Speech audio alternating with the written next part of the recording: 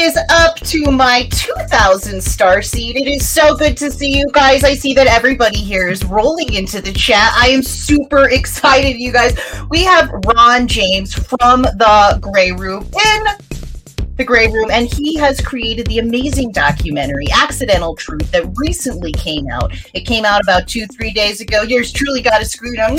Thank you so much, 1091 Pictures. We love you so much, and we've got a ton of great questions to ask him. So we're currently streaming on Twitter, we're streaming on YouTube, and we're also streaming on, I believe, Twitter, YouTube, and also Facebook. Yeah, that's the one. So if you could just give us a favor, if you could just hit that thumbs up, like, subscribe, hit that notification bell, put this on all over your social media with hashtag UFO Twitter, hashtag UFOtainment, hashtag UFO News. Greatly appreciate it. So here we go, guys. Here's the breakdown, all right? Ron James is a filmmaker, on-camera personality, writer, editor, researcher, content creator, and entrepreneur. He is also director of media relations for MUFON. James is the co-founder of MUFON Television, an online TV channel boasting the world's largest collection of commercial-free UAP-related materials. He has created 7 feature-length films and dozens of original independent series episodes. His newest film, Accidental Truth, will be released in 2023 by 1091 Distribution.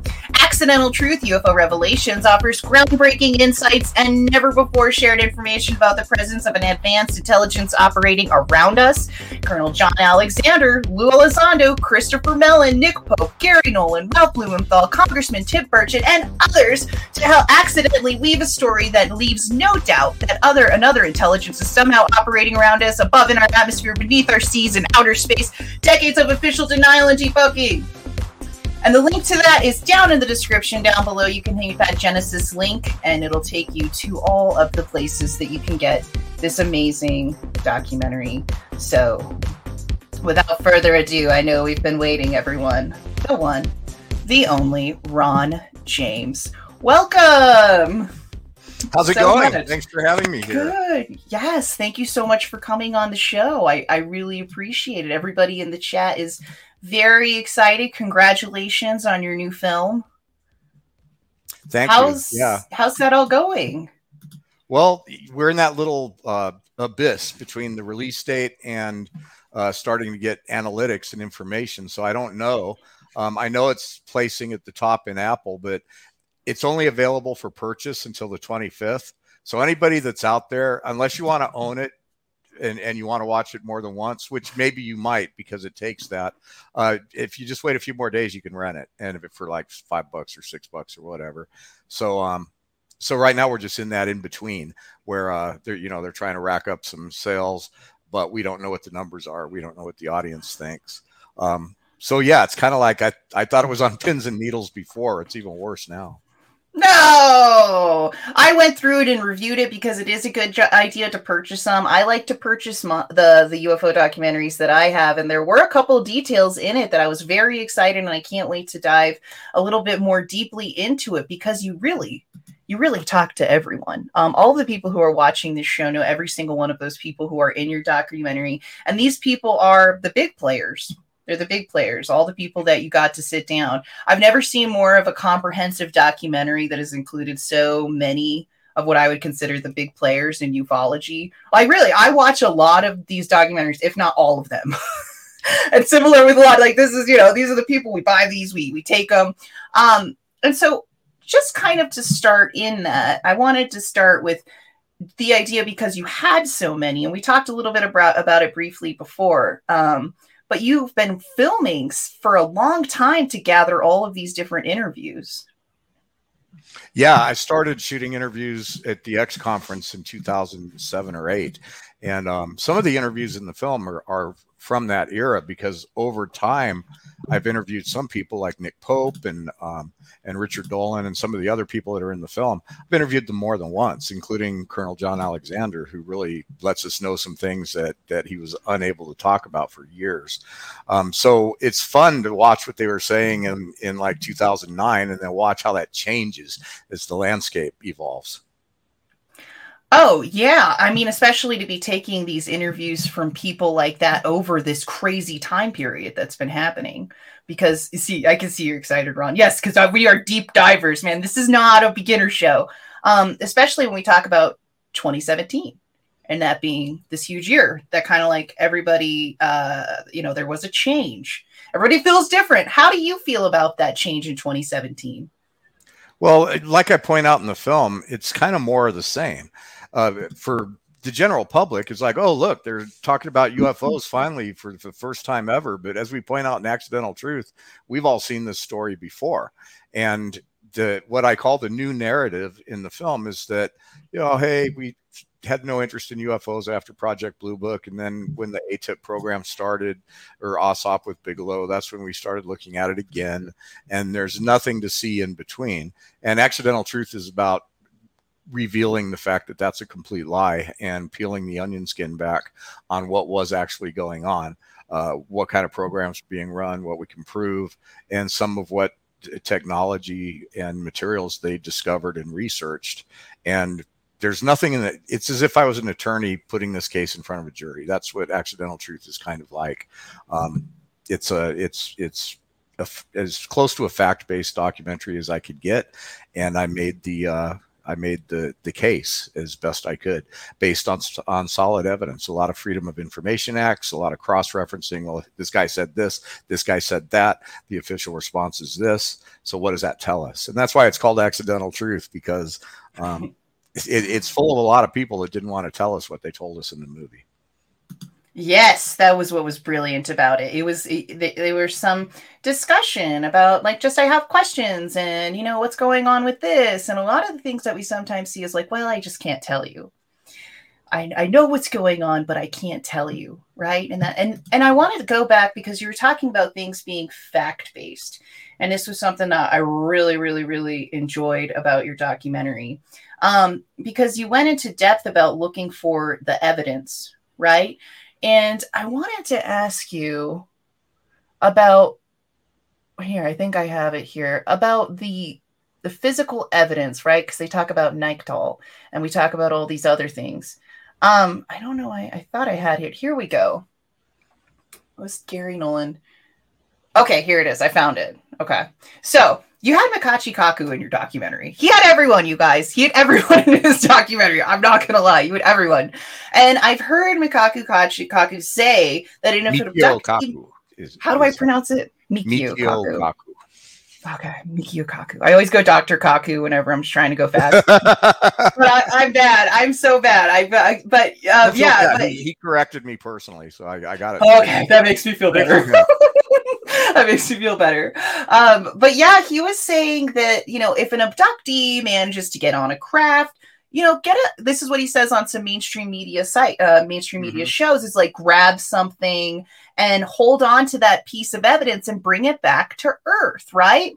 And he says that the best way to prove is to get that physical object, help it, because many researchers in this community have private collections of alien implants, including Daryl Sims, as well. So we have Daryl Sims, who had alien implants, and then also there's the Roger Lear implants that seem to have been I'm always asking everyone where these implants went. So from that, including that, because you're fact-based, right? I was really excited because I'm like the same way. Like when I was thinking about how you put this document, I'm like, yes, that's me. Like, I'm not going to show you anything unless I have some sort of proof. There's lots of testimonies. There's lots of things, you know what I mean? There's lots of people saying things are happening, and we got to take that in consideration, but we're all not going to come together if we don't have that evidence. So do you know anybody who is interested in researching these implants? What have you heard about in the community from the people that you discuss with about alien implants? Because that's something that's in your body. They came down. It's here. What do you think about alien implants?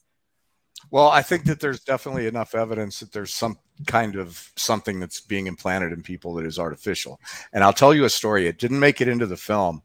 By the way, John Rao, who founded Open Minds, he bought the original UFO Congress, I think it was, when it was held in Phoenix, turned it into Open Minds. And when Dr. Lear died, who was a very good friend of mine, I was with him right to the end. John got a hold of Roger's specimens, and where they went from there, we don't know.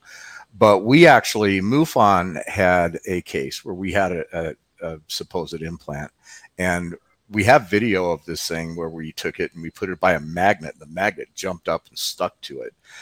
We gave this to Lue Elizondo at TTSA, and the whole chain of evidence just got completely screwed up.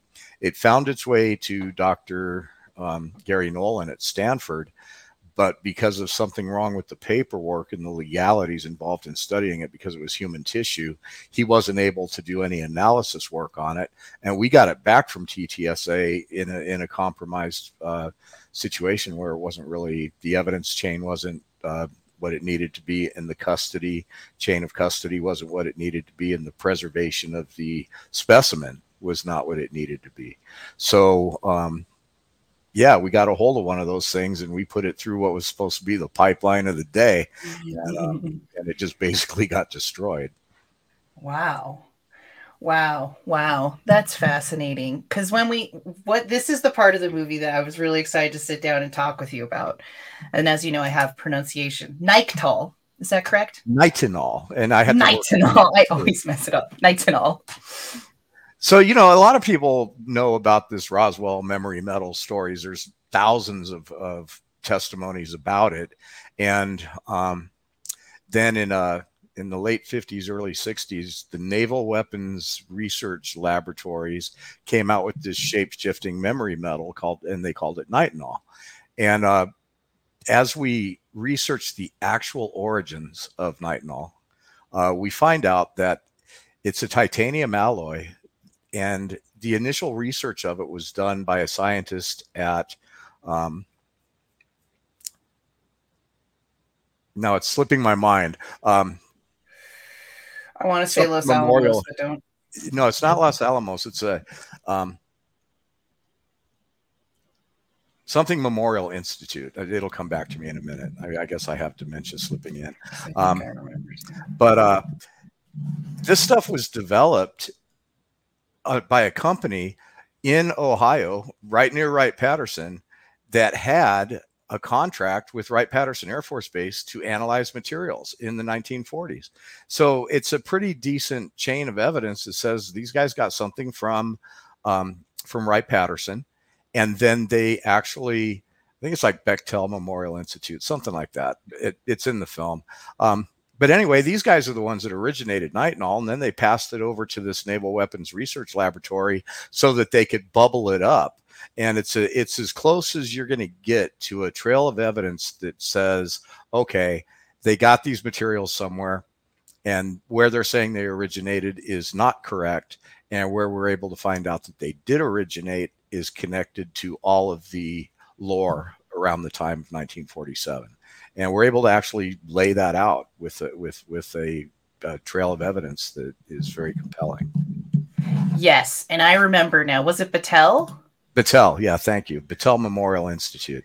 Now, this is a company that has a history, and they're still around today. These guys have a history of doing very, very top secret classified work for the government in materials development and in science. And this institute, for lack of a better word, has gotten bigger and bigger and bigger and more secretive.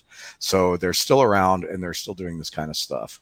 And we were able to show that the scientists that was there, titanium wasn't really, they knew about it. They knew what it was. It's in the periodic tables, but they didn't really have anything that they were using it for at the time.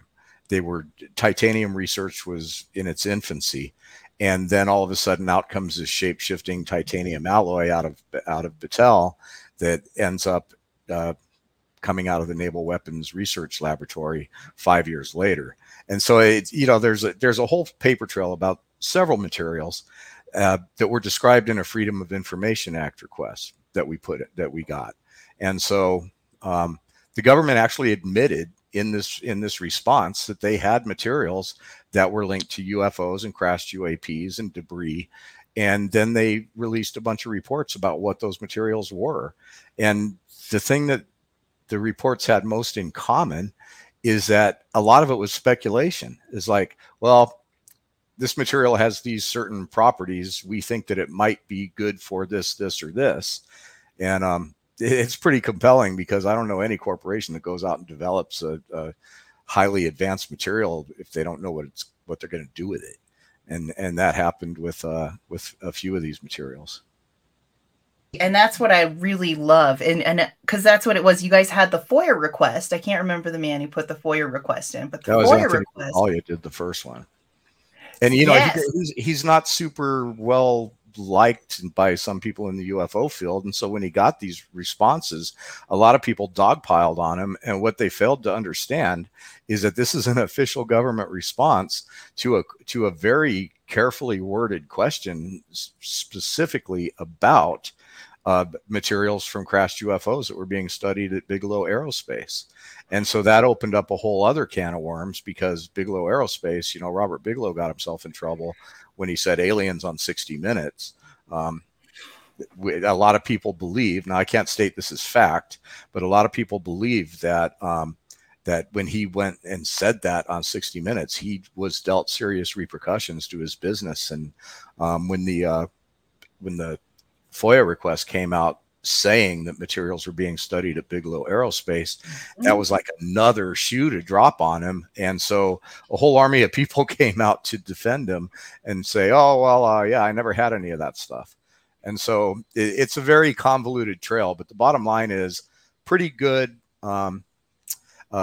circumstantial evidence that, yes, we did recover materials. Yes, they were studied.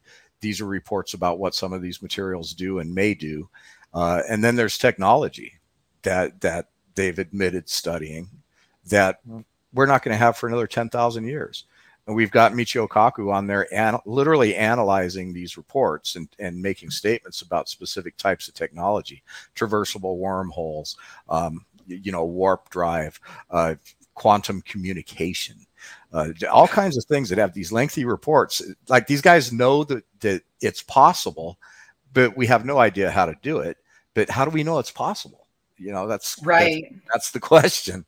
And why is the government involved in researching this stuff and doing all these programs and that they're lying about now? Right. And even when we follow that down, you guys even touched a little bit on the documentation that was able to be found about invisibility cloaking. Was that a discussion? Some sort of technology. Yeah. You guys had like one sentence, and I was like, "All right, they're digging in." Yeah, because I've seen that induce invisibility. So they somewhere in these reports they discovered materials that could possibly be capable of facilitating invisibility. And if we think back to the 40s when this all happened, we're looking at a situation where we have rumors about invisibility cloaks and highly advanced invisibility technology for both craft and for people. And, this is 40 years ago, we were discovering these materials that might have those principles. And so Dr. Kaku chimes in with, well, we can do invisibility in a certain frequency range. We already know how to do that. We know how to bend and reflect light and do all these kind of things. But to do full invisibility in the optical frequencies is not something that we've yet mastered. But here we have these reports about these materials that supposedly make that possible. Right. So if we have materials that make it possible, but we haven't figured out how to do it, then where did the materials come from? Yes. And you guys triangulated the nitinol. You triangulated the nitinol very well, because not only was the FOIA request able to, figure out that this material was from Wright-Patterson Air Force Base, right? Yeah. But also that it was given to a research facility, which I guess we do believe was Battelle, right? Right. No, we know it was given to Battelle, and we know the scientists that studied it. I didn't name him in the doc, but we know who did the actual research on these titanium alloys. And then, it didn't come out of Battelle, but it was ported to the name nitinol stands for like Naval Investigative Research. It's an acronym for this naval lab where it was invented, but it wasn't really invented there. They just say it was invented there. Because it was in Roswell. Or somewhere, yeah. Well, that gave me a little bit more confirmation in my own mind that I'm not totally crazy to think that Roswell was incredibly real, because I just have intuition and feeling that it was. But you can't just outright say that, right? There was the memory. Although Edgar Mitchell, we have him on. I interviewed Edgar. Yes, I have that down too. He's on, but I interviewed him in 2009, I think it was, and he's like, yeah, I looked into this, and the whole Roswell thing was real. I grew up in Roswell. I was told that it was real. I was told there were bodies, and nobody's ever seen that interview. It's brand new in my film.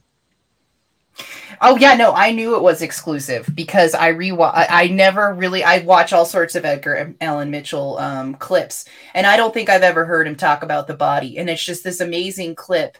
And he states that some people he talked to did indicate that they saw alien bodies. What are your thoughts about these cases where extraterrestrial bodies have been allegedly found, like in Brazil and Roswell? What are your thoughts on the bodies? Well, there seems to be a pretty good body of evidence for sorry, that's kind of body of evidence. No, it's okay. I guess there's a good body one. Of evidence. It's a good one. There's a body of evidence about the bodies. Until we get to see one, we can't prove it, but there's certainly a lot of anecdotal evidence. We touch on it in the film, but proving biology through any kind of a paper trail is pretty hard. So we put out forth some of the conjecture that is reasonably based in logic, but the film is primarily about materials and technology that we do have official government documents that acknowledge. Do I think personally that they've recovered biology? Yes, and Lue Elizondo told me off camera that there is biology, and he stated that publicly. So yeah, I mean, I'm sure that we have something. Yeah, I'm sure that we have something too. I think the bodies are somewhere. And it's just great that you're doing the evidence-based thing, because a lot of people are like, well, why do you care so much, Amy? Why do you need this evidence about Bob Lazar or whatever rabbit hole I'm down? And the truth is I need this evidence so I can share it with others, right? Like, it's not just me. And that's what I liked about the body of evidence you put out. You put out a lot of evidence that I could bring to a friend or have in a nice, mature conversation at a party. That's the kind of stuff that I try to put out there, because we all kind of get put in the corner if we talk about this topic. And so that was one of the things I really, really, really enjoyed. And in the film, you showed a clip from a hearing where Gallagher asks the UAP task force if they knew about Maelstrom Air Force Base. Only to have the UAP team tell them that they never heard of it. And it was actually kind of embarrassing to see them do that. So why do you think that these UAP government initiatives don't have knowledge of these or any incidents associated with compartmentalization is the name of the game. So if you watch the way they answered these questions, they said that is not within my knowledge base at the UAP task force. And what they're doing here and what we're seeing is more compartmentalization and plausible deniability. Right after the guy says, both of them say, yeah, we don't know anything about that. That's not in our lane. We pop on one of the guys that was involved in the initial investigations of the incident. And he reminds us that yes, that was government studied the hell out of it, he says. And then we pop back to these guys, acting like they don't know anything about it. So that's what we're seeing now. The biggest takeaway from Accidental Truth is that these guys are whitewashing everything from post-Project Blue Book until the ATIP program, like nothing was going on.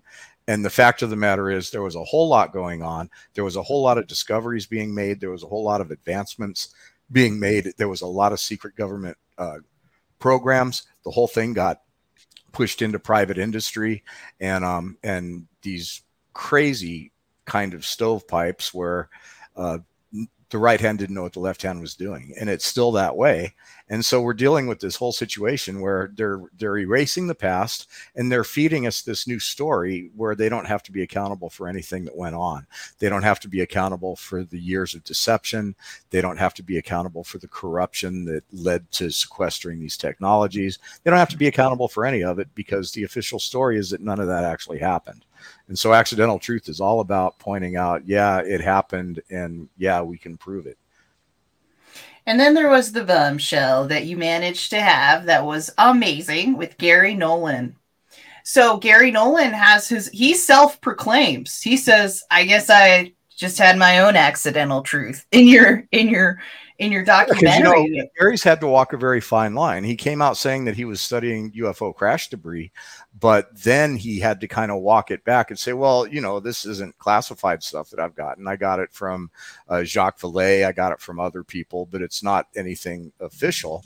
But then on another documentary, he told somebody else that he couldn't talk about some of the stuff because of, government security concerns. So I asked him point blank, I said, well, look, in this one interview, you said that you got the materials from just people. They're not classified. But in another interview, you said that you couldn't talk about some of the stuff you were studying because it is classified. So which is it? Have you studied classified materials? And that, and his response is priceless. It's worth the price of admission to the film just for that. Because he is. And Garry's a great sport. He didn't say, take that out. He said right there, you can use that. And then so I did. Yeah. Yeah. You guys had a great, a great energy between each other. And towards, you talked in the documentary also about his research that he's doing on the brain and how there's certain parts of our brain that may very well make us more psychically inclined. And you also had Elizabeth April on? Sure. And, a lot of people have different thoughts on her, but the fact of the matter is she is a bona fide experiencer, and she represents the next generation of people that are going to be taking us into how this research and understanding evolves. And so there's been a couple of people that are like, why'd you put her in there? She's not scientific. And I'm like, experiencers are a whole different breed of people. And they have to have this legitimacy. And the last part of the film where we talk about how they made these discoveries in the human brain that are common with experiencers is like, it's mind blowing, and it's science. Yes, because we've reviewed a lot of Elizabeth April's stuff because she's gone on a mothership. She has done a lot of astral projection, and you also had other experiencers who were really great in the show and actually friends of our show. Melinda Leslie's been on our show.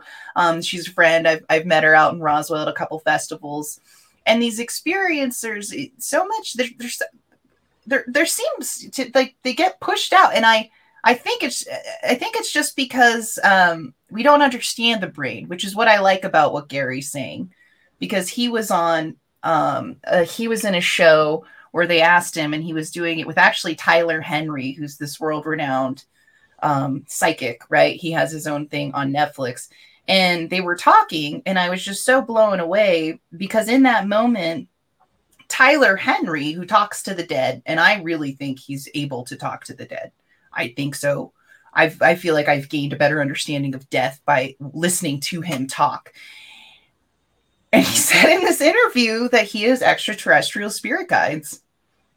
And that was a changing moment for me. I was like, okay, man, the psychic who's making and so we don't know. And Garry was like, yeah, we don't know enough about the brain. Like, that's what he said after, because we don't. Yeah. I mean, the whole thing, in order to explain all of these phenomenon, we can't just go, oh, they're aliens from Zeta Reticuli. It doesn't come close to answering the questions or explaining everything that's happening. And so I think that the way things are evolving is that we're discovering that there's a lot of different things at play. Some of them are related. Some of them are interconnected by the mechanism by which they can happen. So in other words, you might have, we didn't go too deep into this in the movie. I'm saving it for the next one, but you might have somebody that has a spiritually transformative experience. You might have somebody that has an angelic encounter. You might have somebody that has an extraterrestrial experience. You might have somebody that has any number of encounters with what they perceive to be some kind of non-human intelligence. And a lot of people are saying that what we're dealing with here, even though these different scenarios are maybe happening for a different purpose and they're not related in the reason they're happening to the individual, but they're made possible by the same mechanisms within physical reality in our universe that make these things work. And so it's starting to get very complicated. Right. Like consciousness running the craft. Because when Bob Lazar went in and he looked at the spaceship, he said that they had and that's not just Bob Lazar. There's multiple different accounts where people have talked about the craft possibly being run by consciousness. And as technology advances, it's not far-fetched for us to think that we could drive our cars with our brains, considering, Neuralink and everything. Yeah. And what's interesting is some of the studies, like we revealed that the government was studying all these technologies. And one of the studies was, brain technology interfaces. And so, and some of these studies and some of this research was initiated way back. And so, it's not like they came up with this stuff just when Neuralink started happening. It's like they've been talking about researching bio-brain interfaces for a long time. Even before we had a lot of computers to be able to operate machinery without biology. And so as you look at some of these reports and some of these things that they studied that we're able to prove that they've studied, it's like, well, where did they get that? Yes. And it's just so important that we study the whole phenomenon, like you're talking about with the experiencers. It's almost like that's the component that's missing. Like, I had one amazing starseed on my show, Lily Starseed Nova, because I like to talk with as many starseed. I identify as a starseed. I don't know if I necessarily think like I'm an extraterrestrial incarnate, but I do believe I'm from the stars, but I do believe we're kind of all from the stars. And when Lily was on my channel, she got into astral photography. So she'd get out her camera and go out in the middle of the day or wherever she was at and take these amazing photos. So you're out there, you're looking at the stars, you're having this moment. And she said that's when she became awakened to the idea that she was in communication with extraterrestrials. And basically, she'd be looking at these star galaxies and these clusters that she was taking photos, these beautiful stars, and she'd see them do things. Little here, they'd move around, they'd fly that way, right? They'd fly this way, like a little hello. And she said that was kind of how she awakened. And now she's straight up like, hey, like she jumped on the show. She's like, the aliens just sent me a message. And I was like, all right, let's talk about it. What did the aliens tell you? Let's get on the air. And a lot of people have said having those experiences. And for me, I think it's actually like, it's even more easier for me now to see that as a whole than what I did before. Because I'm sure if I was out there looking at the stars and you slowly start awakening your consciousness and the veil starts to be lifted, I think I'm very scared to remove that veil. Well, the veil's there for a reason. We are spiritual beings who came here for a human experience. And I think that the one of the best things we can do here is to kind of break out. Puzzle our way out of the matrix, so to speak. But then a lot of people are very happy just to be here. Hey, there's somebody in the chat, UFO Man, that sent me a thumbs up about my movie. Who is that? That's my friend Tim. That's UFO Man. He's got over 40,000 subscribers on YouTube. He's been a huge supporter of Alien Girl we've been on our up and up. Hey, if you want me to come on your show, I'm happy to do it. Mike Baer is in my film at a couple of very poignant points. So he just complimented me on the film. So I'm glad that you liked it. Yeah. Tell Mike to come on my show, everybody. I'm just kidding. But, UFO Man does some great stuff. He's interviewed all sorts of people. We were kind of collaborating a little bit at the UFO Expo when he was out there, and he did an interview with Travis Walton, who you've done a movie about. Yeah, I helped make the true story of Travis Walton movie. Yeah. What are the details associated with that you really like? How was that? What was that like for you? Well, getting to know Travis on a personal level is always an honor. The thing about Travis, he's not a typical experiencer. What happened to him is not a typical scenario. And, it's really kind of, I think, the wrong place in the wrong time. Is that there was probably this group that was out doing some kind of data collection, biological research kind of thing. They weren't the typical ETs that are initiating these traditional contact stories. And he just happened to be in the wrong place at the wrong time. And they took him in and fixed him up after they accidentally zapped him. So it's a very unique story. And, one thing about Travis, experiencers in general, they are, even if the encounter is not uh, violent or dangerous, they're transformed forever by what happens to them. And what we see in a lot of experiencers is that they just have a really hard time just moving forward and having a normal and fulfilling and a rich life.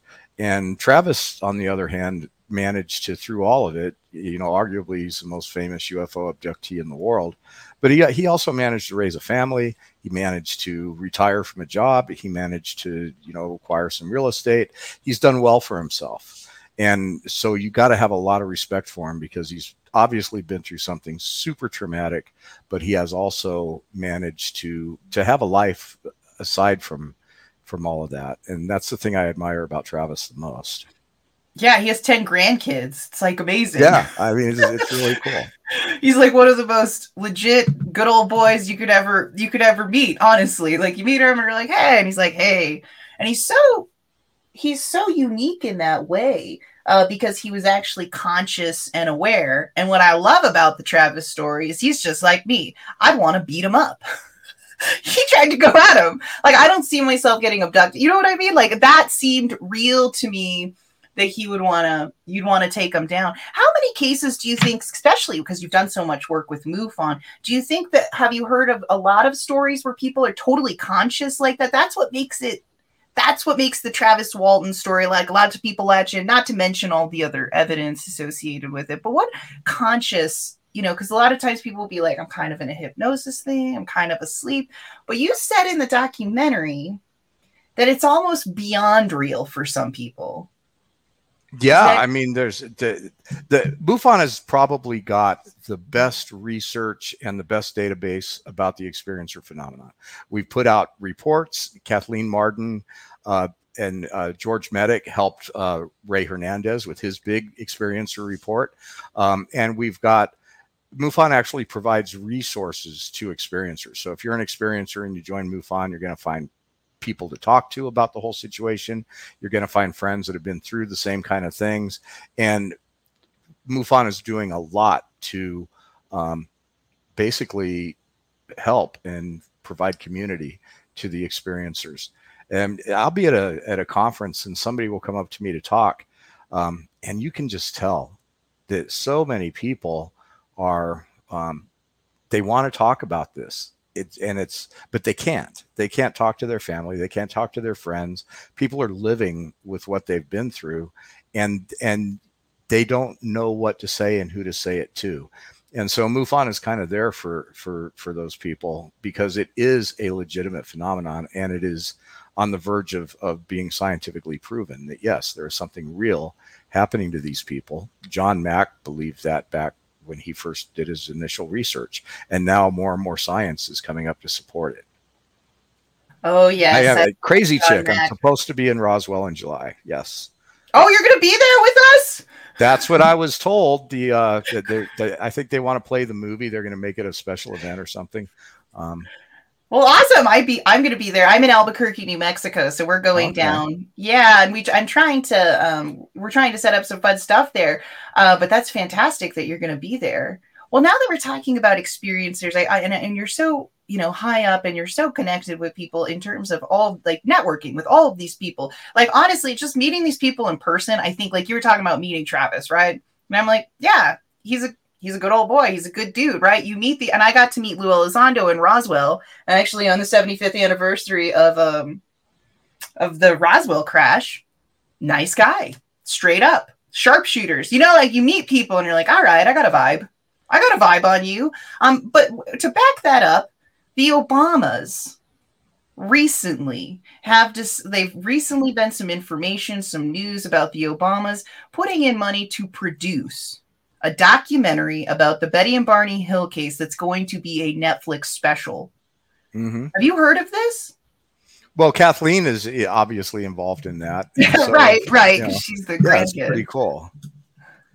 Yeah. I wonder, it's very fascinating to me. Is she giving you any information about, like, is this really going to happen? Where did the there is an official Betty and Barney Hill production in the works for sure. But you know how it is in the industry. People don't talk that much. Oh, I don't know. I'm just a little podcaster. But Apollo 11, yes, just put in an $11 super chat. Thank you so much. You know that's our lucky number here with the 111 family. Apollo 11, thank you for buying the film on Amazon. The story about how Matthew Modine got involved. Do you mind if I interact with the chat? Yes, you can if you see a question you want to answer, I'll pop it up. We are an interactive live chat show usually they probably feel ignored at this point because they're used to me being like, what's up guys, how's it going? But I like Jimmy Church gets on my case whenever I do his show about, he says stay out of the chat. No, we're interactive, looking away here from the camera, blah blah blah. But thank you for the kind word, Apollo 11, about the film. We had Edward James Olmos lined up to be the narrator, and he backed out at the last minute. His attorney kind of pointed out that we were poking the government in the eye, and he didn't want to do it. And we actually were talking to Steven Tyler before Edward James Olmos, and I really wanted Steven to do it because I'm a rocker at heart, but he went into rehab right about the time that he would have been signing the deal. So that didn't happen. So then a friend of mine I had actually hired somebody to get me the narrator, and his whole job was to go out and look. And a friend of his was with Matthew Modine in England at a Comic-Con, and he just casually said, hey, by the way, you have any interest in UFOs? And Matthew said, I saw one time, and I do have some interest in it. And they offered him the doc, and they called me up and they said, Matthew Modine's interested. What do you think of that? And I was just like, holy moly. All right. This is the universe chiming in. We have a guy who played a scientist running a top secret government program in a movie about science from top secret government programs. So I thought that was cool. And then on top of that, in the movie Oppenheimer, that's getting ready to come out, he plays Vannevar Bush, who was arguably part of Majestic 12. So it's like, and Matthew has been, normally you hire these guys, you write them their check and they're gone. But he was so much like the project, the part of the deal, he gave me a decent price for the narration, but he wanted to be an executive producer and be listed as an executive producer. And he is out there tweeting every day in support of the film. And he has just been incredible. And he's super happy with the film. You can't buy that kind of support and partnership. So yeah, just total hats off to Matthew Modine. And there's actually a YouTube video up now, behind the scenes the day we wrapped the recordings. If you go to the YouTube channel, I think if you go to MUFON's YouTube channel, it's up. You can watch it for free. It's a 2-minute video behind the scenes of the actual read. So that's the backstory, Apollo 11. That's amazing. Yeah. So we also have another super chat. Comes from my good friend Goofon, Giordano UFO Network. I don't know if you ever watched his show. He's very funny and he goes on live every day. So the Giordano UFO Network, he's just doing such great work, and he always goes on live and is really trying to dive as deep into this stuff as possible. Have you heard of his work? I've heard his name because people in MUFON think he's making fun of us. Oh, no. He just has a lot of fun. We're just all silly. I'm kind of part of the silly crew too. We're doing shows right now. So anybody out there that has your own show, I'm not a podcast snob. I will go out there and help out the people that are up and coming and do the big shows. And I just like doing it. Well, speaking of other shows you need to go on besides Goofon, so you guys can work out the whole MUFON Goofon thing, we got UFO Man just put in a super sticker. Thank you so much. Yeah, that would be funny. What's the Goofon verse? It'd be a pretty cool episode. I'd love to see that. I bet. And he gets tons of people. Rich will just get on and just be joking and telling funny things, and he'll get like 200 people watching him just because he's so hysterical. And then UFO Man just put in a super chat. Thank you so much, UFO Man, for the $2 super chat. We love Tim. Tim's interviewed tons of people throughout the community. Like I said, he was interviewing Travis Walton, and it's just really great when we all can just connect a little bit more. Because like Lue Elizondo, when I met Lue Elizondo in Roswell, there's so much static in this field, so many echo chambers, so many perspectives. And on top of it, there's a ton of emotion. So, you know, this field has generally been one big dysfunctional family beating each other up in the playground. And I have managed to avoid that for the most part, and keep my nose pretty clean through multiple documentaries. And when I did the thing with MUFON Television, which I created, a lot of people were like, dude, why are you getting involved with MUFON? And my feeling about it at the time was that I wanted to align myself with the oldest and largest organization studying the topic from a scientific standpoint. And for all of the stuff that MUFON's been through, this organization, I've been able to really contribute to it. And we've got leadership now that really sees the future. And so this organization has come light years ahead of where it was even 5 years ago. It's amazing. It is fascinating with all the we have our own laboratories.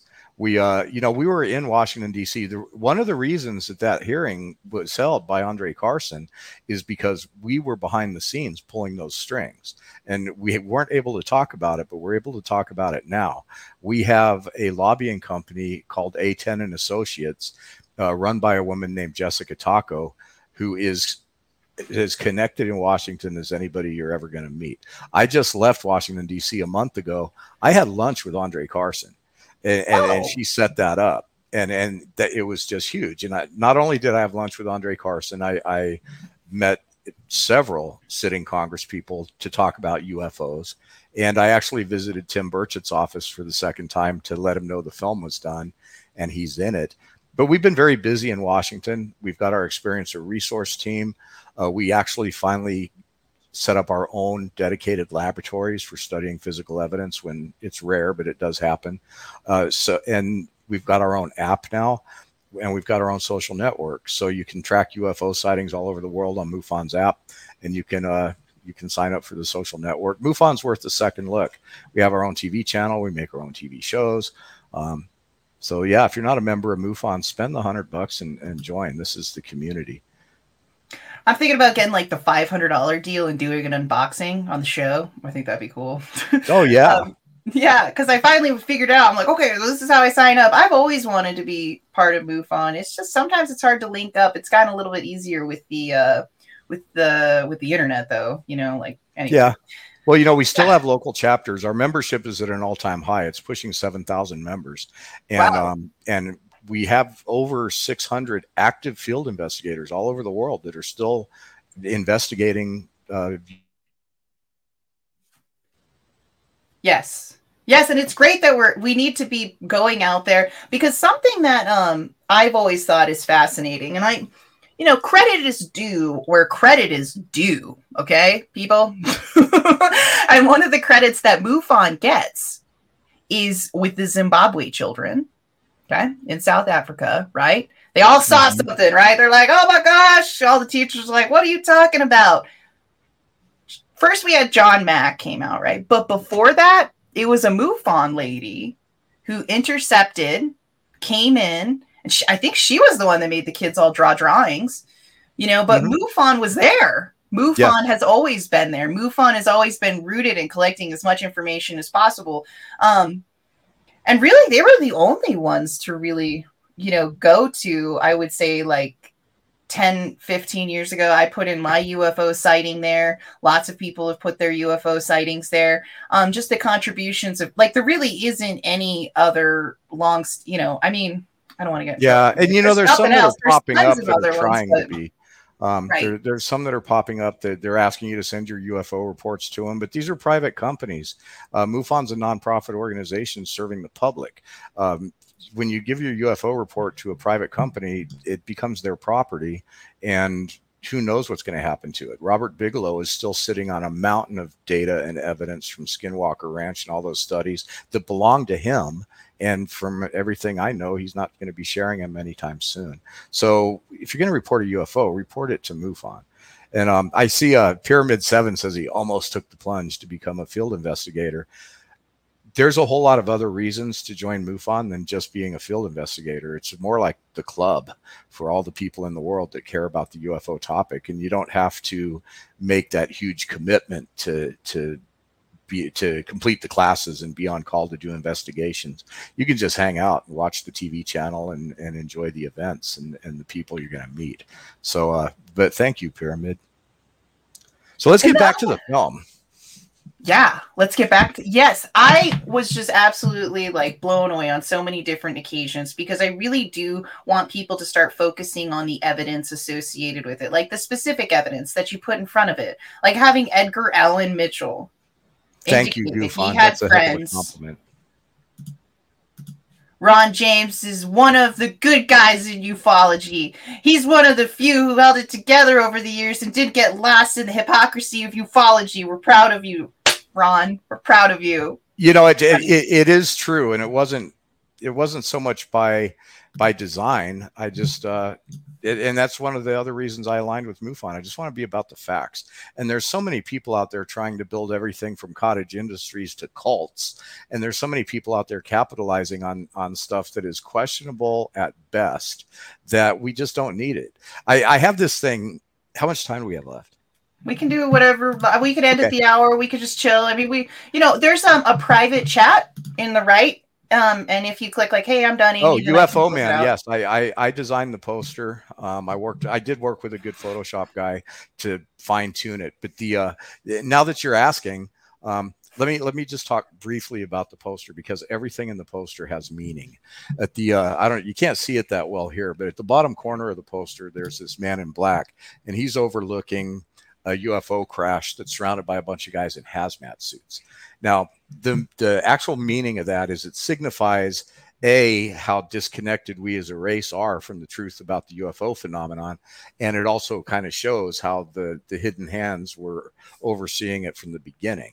And then as you get into this little layer right here, this is a signifying a new enlightenment that will be upon us. And as you look at the logo, Accidental Truth, these little drips are actually animated. They kind of signify the slow drip of disclosure.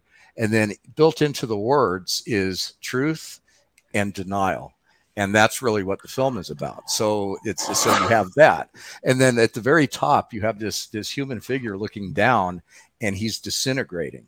And what this means is the reevaluation and what we're going to go through as a species when we have to face these realities of what they mean to us. So it's going to be basically a deconstruction, reconstruction. The posters, yes. If you go to accidentaltruths.com, you can actually buy an 11 by 17 poster, 11 by 14, autographed by both Matthew Modine and I, and you can buy it. It's free shipping. I think it's $90, but there's only 250 of them, and each one is signed and numbered and has a certificate of authenticity. So that's at accidentaltruths.com. And I'm only saying that because people are asking. Yeah, I got there. I'm here. This is where you can get them, guys. I'm right here. I think we're close. Oh, no, go to the... MUFON? Mm-hmm. Yeah. Accidental Truths. Okay. Maybe I typed in the wrong thing. There it is. So, well, okay. What happens is if you go to accidentaltruths.com, it forwards to this page on MUFON. And if you scroll down, it talks about the movie. You can order it there. There's a little video playlist. And then as you keep scrolling, these are all the awards we've won already. I know. I was about to say, let's talk about the awards. Yeah, we got like 10 of them. So as you scroll down, you see the store where you could buy the merch. And if you Google Accidental Truth T-shirt, we have been ripped off by hundreds and hundreds of people that are bootlegging our T-shirts. You almost get more returns on where to get the T-shirt than you do on where to watch the movie. It's frightening, but this is the only place you can get these that are official. And I actually make them myself. I have a T-shirt making machine. It's like a giant inkjet printer. And every Accidental Truth T-shirt that you buy from this site is handmade by me, which is after a year and a half of making the movie, I wanted to do something. That's cool. That's the poster that you can get. You can get the coffee cups, mouse pads, all that normal stuff. You made those? Did you use a dye sublimation printer or something? No, I bought what's called a direct-to-garment printer. Now, the mouse pads I'm doing with sublimation and the coffee cups. But the T-shirts, it's called a direct-to-garment. It's like a big, giant inkjet printer that prints on shirts. It costs like $20,000, but I bought one and started a little t-shirt business. I just got so tired of being in front of the computer after a year and a half working on the movie. I wanted to do something different. Oh yeah, and those are beautifully done. I'm a little crafty, so I'm into that. That's very cool. So yeah, awards. Yeah, before the film even came out, it's already won 9 fairly significant awards. It won the Award of Excellence from Indie Fest. That's where you get the little trophy with the stars. We won Best Documentary at the recent Parapod event that just happened. This is the very first Parapod award. So we won that.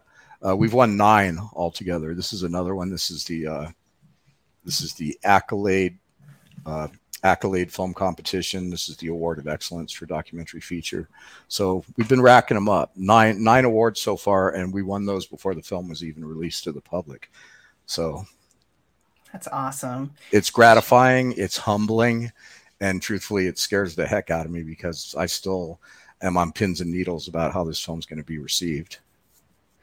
Yeah, I think everybody gets a little bit nervous, but you've put so much energy into it and you have such a good reputation in the community. People are going to respond to it well. And like you and I were discussing, it's just such an emotional field, I guess is the best way to put it. And like I was saying, when I was talking with Lue, the one thing that he said is, I just want more people to know about this topic. And I was like, I couldn't agree with you more. I look forward to the day I can walk out and not have to be this completely, logical person. I don't know. I just feel like this is not a conversation that we have at parties. This is not something you're allowed to discuss. And anything that's being put out there, especially to have the evidence that you can get from a film like yours, it gives people those tools to talk about it when they go talk to their family. Like, no, I don't think I'm so crazy, you guys. In 1947, this is stuff that I put in my back pocket. In the late 1940s, there was a research company who acquired a piece of metal from Wright-Patterson Air Force Base that was, nitinol. And it could do the memory thing, the same thing that the flying saucer did, right? Like, these are the things that I need these things because I do try to be, I think everyone in this chat, everybody who listens to these shows is looking for a place to go and talk with people about it. And everybody who goes to these conferences. And I always tell everybody, we can't fight. We're all UFO weirdos. Like, we all should be getting along. Why don't you understand that no one out there, not everyone out there in your regular life really cares. A lot of them don't, like some people still will tell you there's no intelligent extraterrestrial life anywhere. There are still people out there who say that frequently. What do you think? I think that science is pretty much in agreement that it's nearly impossible that there's not life off of Earth. They can still debate whether they're coming here and all that other stuff, but you're going to be hard pressed to find a scientist nowadays that will say that they don't believe in life off of Earth. It's only a matter of time until the proof comes. I think that's one of the reasons that they're reigniting this thing, is because when you have private companies going into space, you have Elon Musk, he's going to land on Mars. You got China walking around the dark side of the moon. Some of these secrets are not going to be able to be kept for too much longer. And so they know that. And Accidental Truth leaves these guys very little room to wiggle. There was, because we've got Lue Elizondo in the film from an old interview that I did with him in 2017, where he said some things that are very, very compelling that you've never heard before from him. And we've got Chris Mellon basically admitting that there was probably a group studying crash debris. The air between the wall of reasonable, meaningful disclosure and where these guys are at right now, Accidental Truth sucks the air out of the room. There's nowhere left to go. You're just going to have to finally start giving us some details. Yes, and it's similar to that. Like, it's embarrassing if people go to a party and they say, I don't think there's intelligent life somewhere in the universe. The majority of people around them will laugh at it because there's been so much mathematical, like the math is there. It's mathematically impossible. Like, this conversation is over. And then they will shy away. And getting this kind of evidence like that you have in this movie out, like I was saying, it's tools to put in your back pocket. All of us are disclosure advocates everywhere we walk, Because you're going to come across a person, oh, it's wacky that there's aliens. Maybe there's microbial life far, far, far, far, far away. No, you guys. I'm pretty sure they found a craft in Roswell. We're pretty sure they did. And some bodies. Like, we got astronauts, like Edgar Allan Mitchell, like in your film, saying he thinks he saw people who see bodies of aliens. We're just going to let that go? We're going to let that slide? Yes. Why and it's just amazing. And it's so, and all of it confirms. Yes. And so the documentary gave me a lot of things to put in my back pocket to share with others. Because I want people to get on board. And I think what you're saying is exactly right. Like, eventually, and it happens slowly over time, kind of like the ET and it being mathematically impossible, and people finally having that conversation in their house at their cocktail parties. And this is what put me on like the Garry Nolan fan track, right?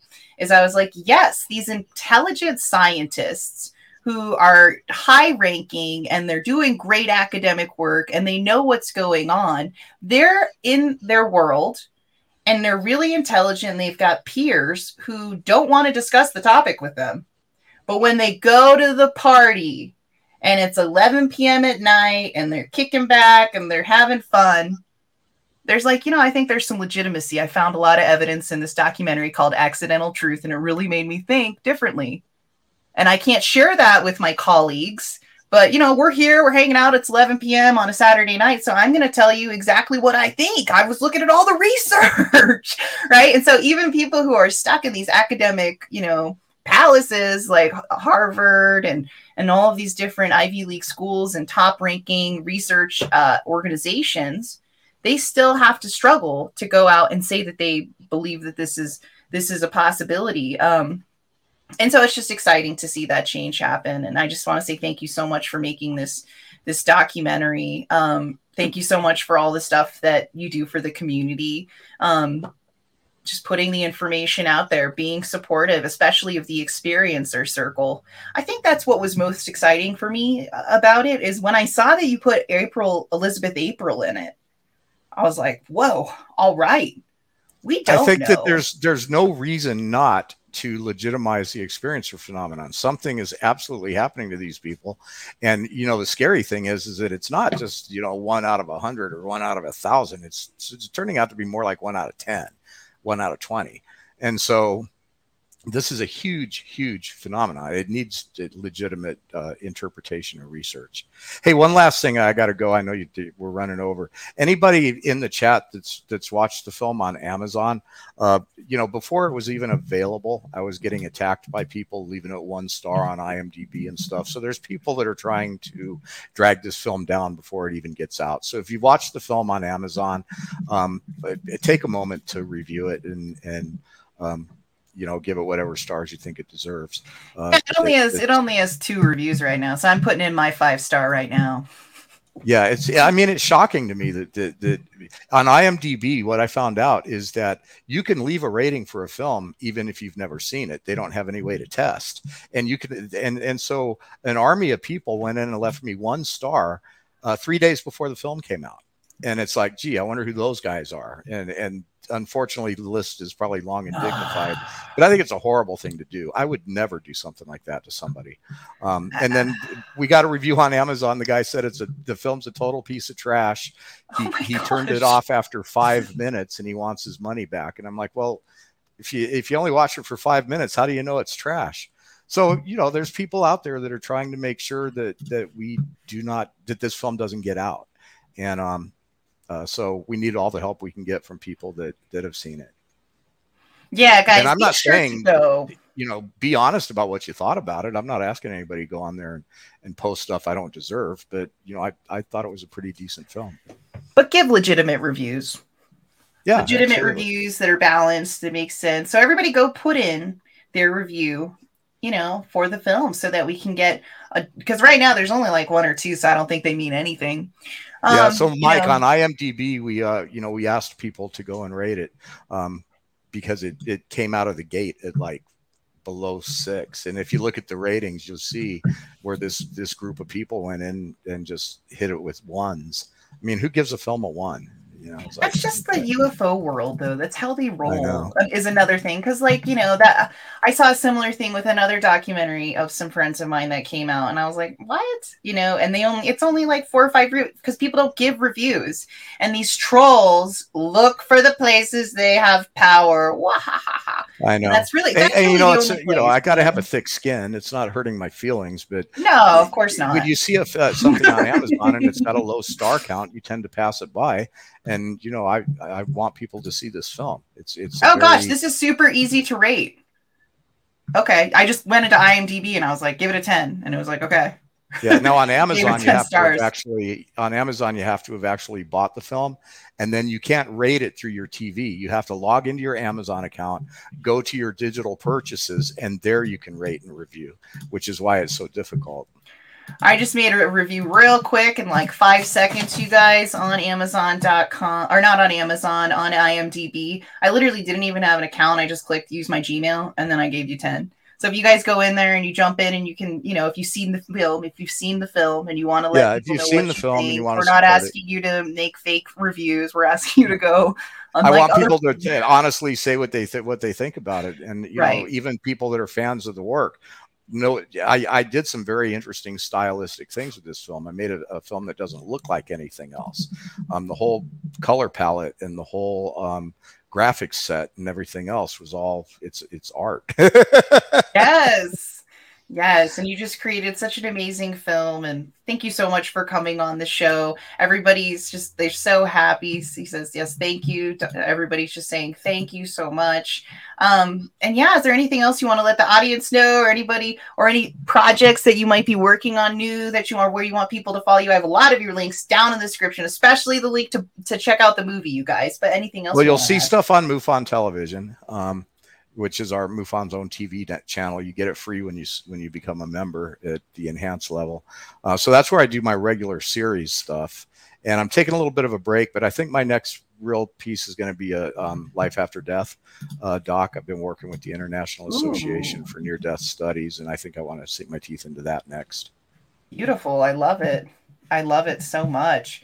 Well, thank you so much again. I really appreciate it. We're so happy that you came. And you guys, I'm just going to put you in the great room. I'll be back. I'll be there in like 15 seconds. I'm just going to say bye to everybody and close out the show. So thank you so much. Oh my gosh, you guys, what a treat. Can you absolutely believe that this happened? I mean, I am just super excited that we were able to get such a cool person on our show. Hopefully we'll be getting more and more people just taking it straight to the top like we always do. But if you could just do me a favor, if you could like, subscribe, share this on all of your UFO everything. Thank you, X1, for the $5.55 super chat. Thank you so much, Goof on $5. Thank you so much, UFO Man. I know Marvin put in one. I know we had a ton of people. UFO Man threw us in one. And we love you guys so much. You guys keep it going. Keep it grooving. Don't let them tell you you're crazy, because you know you're not. And I love each and every single one of you. And I will see you again Monday at 5 a.m. Mountain Standard Time, 7 a.m. Eastern Standard Time. And I hope you enjoyed this special edition of Alien Girl 111. And now I want you guys to do me a favor and go cruise on over to our friend Richie Rich, Goofonia, our comedian of ufology. We love you guys so much, and we will see you again. Have a great weekend. Peace.